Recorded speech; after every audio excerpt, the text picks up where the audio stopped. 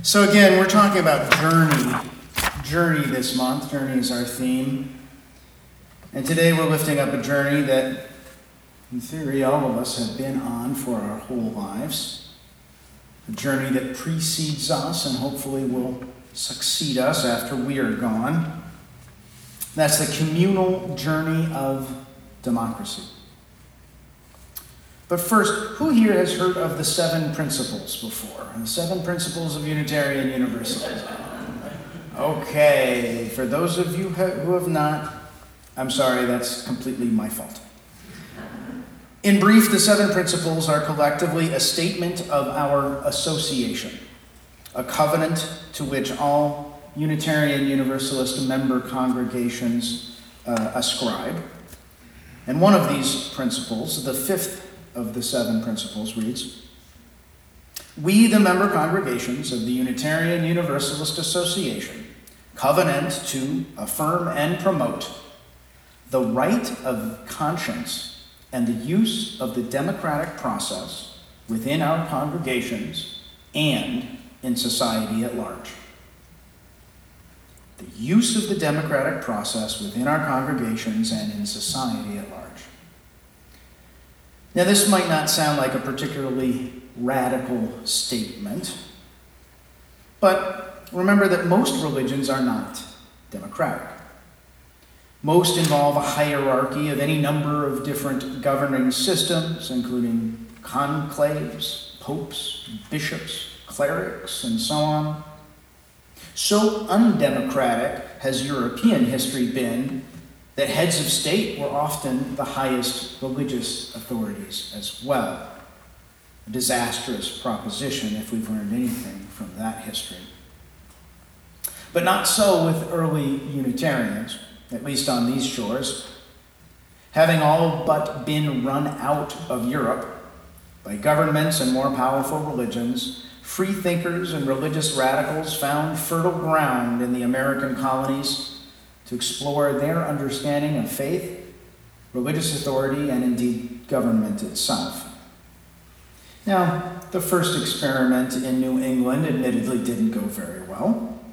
A strict fundamentalist theocracy that culminated in the witch trials of the 1690s. But within a few generations after the tragic failure of the Puritan rule, Enlightenment thinking, individual conscience, and both Unitarianism and Universalism began to blossom in the New World of America.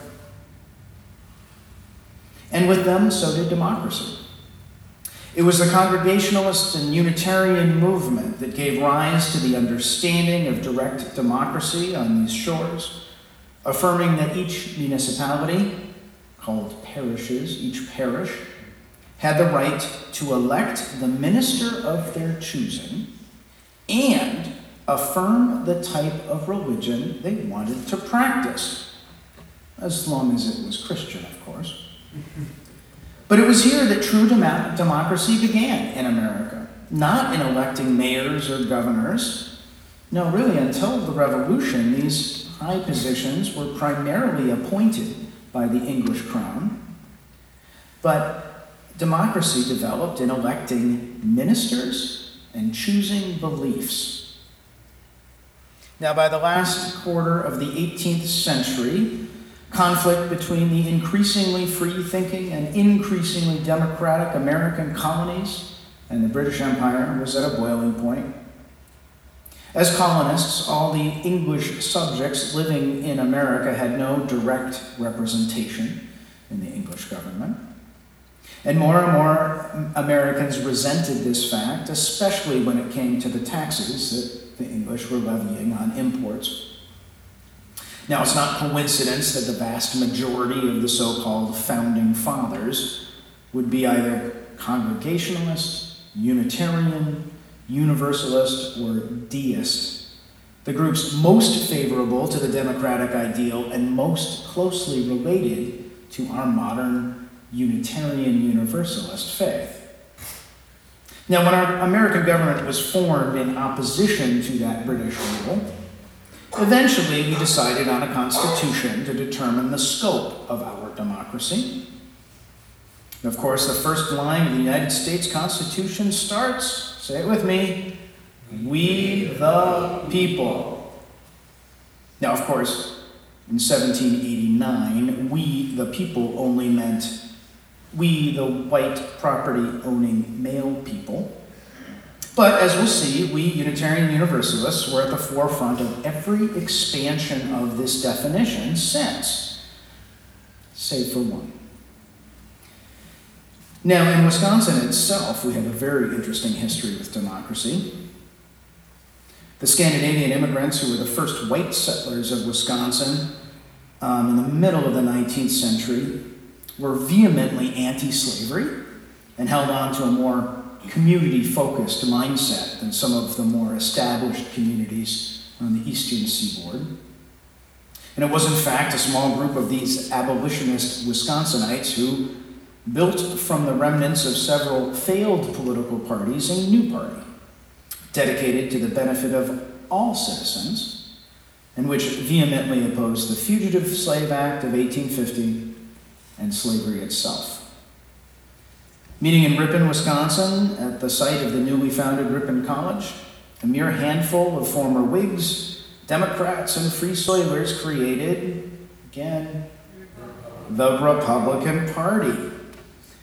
This was a party that originally was for the people and against any power or policy, including slavery, that hindered the rights or opportunities of any individual American. Now, those first years of the Republican Party were indeed revolutionary. One of the founders, Alvin Beauvais, reached out to renowned newspaper journalist and friend and Unitarian Horace Greeley, who embraced the new party, promoted its ideals through his media empire. It was partially Greeley's writings, combined with Unitarian minister Theodore Parker's published sermons, that inspired Abraham Lincoln to join the Republican Party in the first place. Now, Parker famously described our democracy as a government, quote, "of all the people, by all the people, and for all the people," which later appeared almost verbatim in the most famous speech of the 19th century, Lincoln's Gettysburg Address. Now, immediately after emancipation, Unitarians and Universalists began working towards expanding democracy to another, as yet ignored population, women. Now, the suffragist movement was literally driven by Unitarian women and men across the next generations. Names like Elizabeth Cady Stanton, Julia Ward Howe, Susan B. Anthony, Jenkins Lloyd-Jones, our own Florence Buck, and Marion Murdoch all led the way for the next great expansion of the understanding of we the people, adding an additional 8 million votes to the total in the 1920 elections. Now, we've spoken recently of the commitment, sacrifice, and impact that the Unitarian Universalist faith and its members has had on the civil rights movement.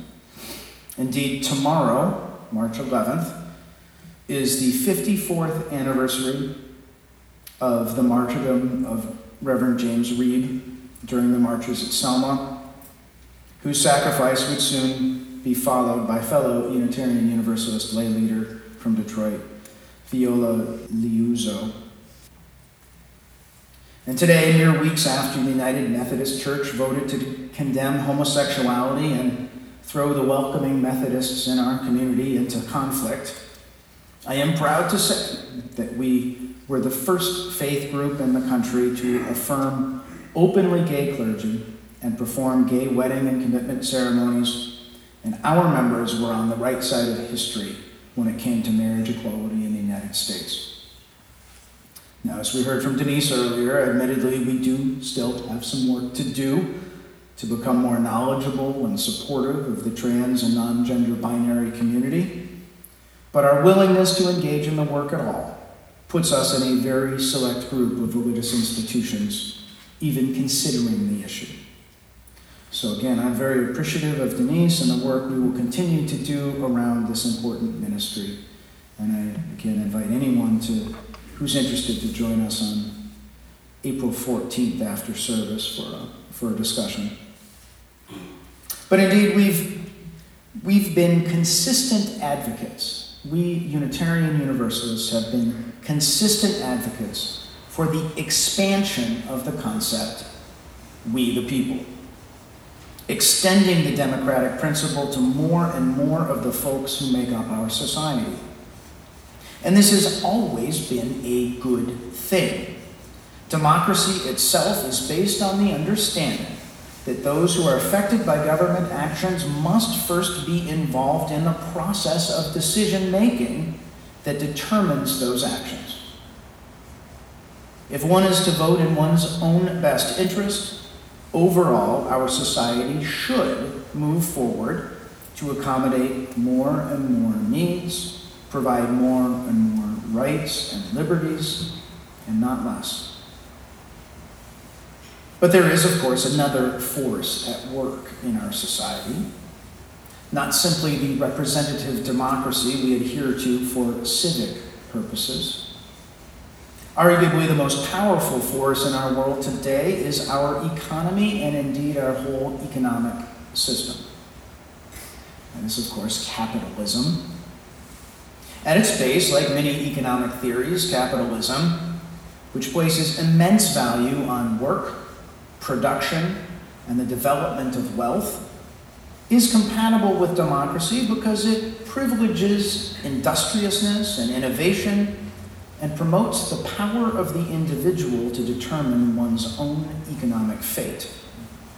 But in practice, capitalism has a number of flaws and a number of tendencies that by definition run counter to the democratic ideal.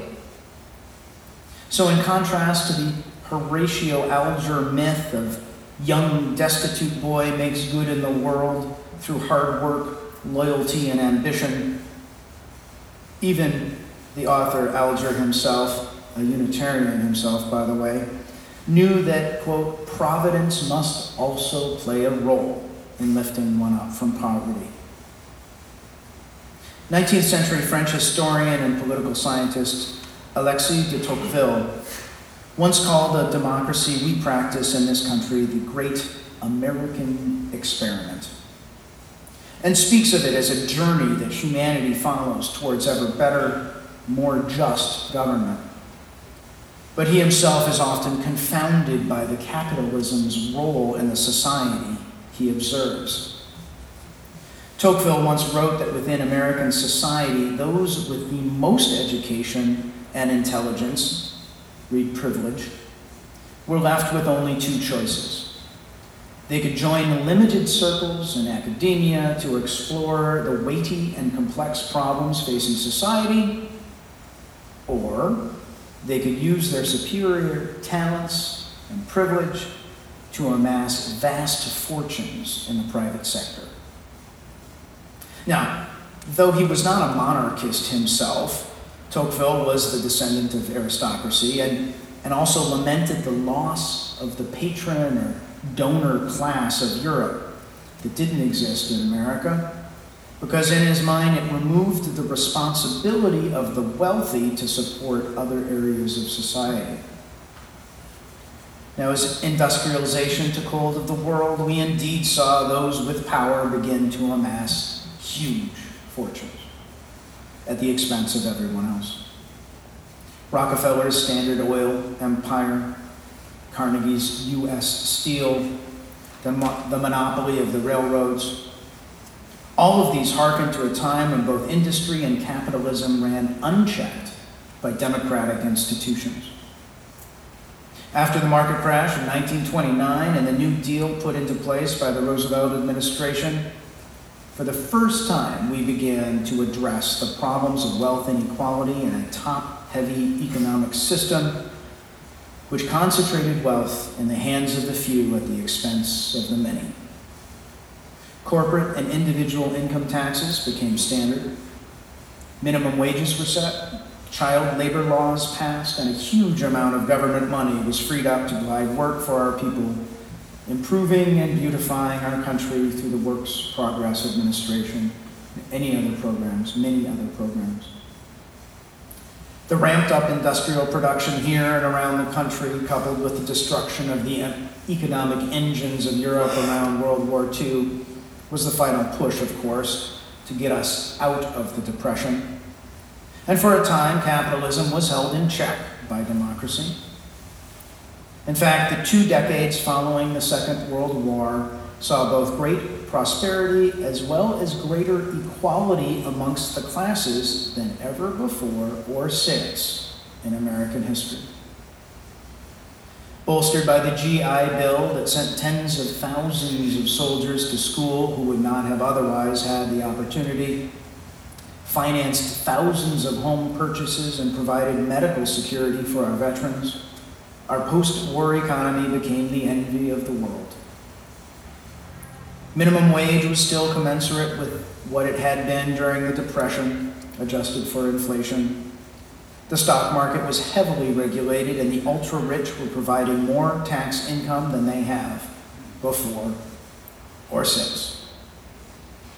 But as de Tocqueville warned us in the 1820s, the ambition of the elite would find other ways to amass wealth and begin to directly influence the democratic system itself. Nonprofit foundations started popping up. Sounds like a good thing, right? But some of these became ways that the wealthy could avoid paying the penalties of the inheritance tax. And then eventually they figured out these nonprofit foundations could be a way to support only conservative ideas. One of the most influential is one from right here in Wisconsin, the Bradley Foundation. Who's heard of the Bradley Foundation? The Bradley Foundation began by contributions to McCarthy-era think tanks in the 50s, and has been a huge supporter of all things conservative since, including Americans for Prosperity and ALEC, the American Legislative Exchange Council, which has been responsible for the sweeping anti-democratic laws all across this country, like voter ID laws, the anti-immigration legislation, SB 1070 in Arizona, the concealed carry laws that have proliferated handguns all across this nation, and Wisconsin's own Act 10, which stripped collective bargaining rights from our state employees in 2011. Now, throughout our history, democracy has had an ally, if not in the presidency, which tends to be an office held almost exclusively by America's wealthiest men, or the legislature, who are beholden to campaign contributions and the wills of their specific constituents. No, the ally we have often found as democratic proponents is in the courts. Over the course of the first 200 years of our nation's history, our highest courts helped push forward our understanding of we, the people, extending rights and personal liberties over time. For the vast majority of our history, courts sided with citizens and against those outside influences that might compromise or invalidate the democratic system. But in more recent cases, in a series of 5-4 split decisions, the Supreme Court has held unconstitutional most, if not all, government efforts to regulate political expenditures and contributions from any source. Citizens United versus the Federal Election Commission of 2010 and McCutcheon versus the Federal Election Commission of 2014 both invalidated virtually all government efforts to limit the impact of money in the political process, resulting in the fact that corporations, wealthy individuals, and those shadowy nonprofit foundations now have a greater influence on American politics than ever before. This was a turning point in our democratic journey, one whose collision course with capitalism had been narrowly averted for nearly 250 years.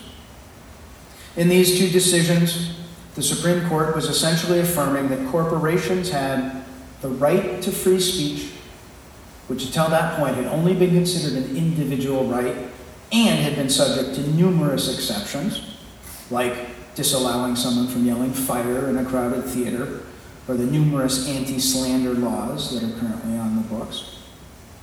No, the court ruled, again, 5-4,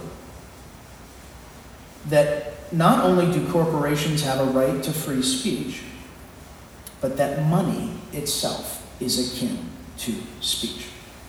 Or rather, that limiting the amount of money an entity can contribute towards advertising in political elections was an undue limit on their right to free speech. Well, this is where another of our Unitarian Universalist principles comes in, the very first one, which reads, "We, the member congregations of the UUA, covenant to affirm and promote the inherent worth and dignity of every person." The inherent worth and dignity of every person. Person is the key word, singular.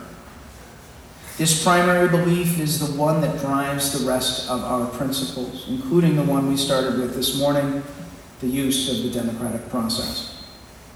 We value the individual, but reserve the right to condemn the actions of the collective, especially when it's detrimental to the rest of us.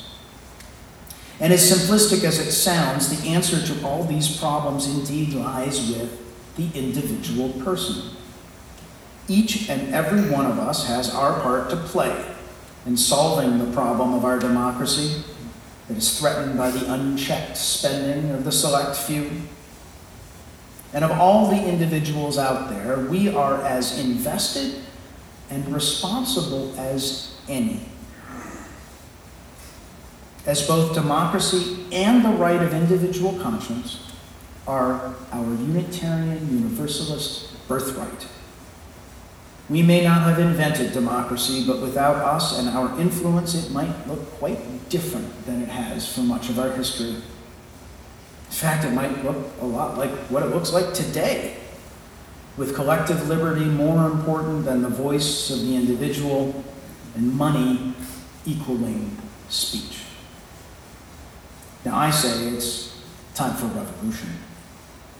Time to take our democracy back and begin the conversations not with corporate interests, foreign lobbies, or the American Legislative Exchange Council, but with people, individuals, communicating one-on-one. To paraphrase the great Reverend Thomas Starr King, we need not talk about politics, but we can't help but talk about humanity. But it will take all of us, young and old and in between, gay and straight and trans and cis, all of us, listening to each other's stories in love, each of us respecting the divinity in the other.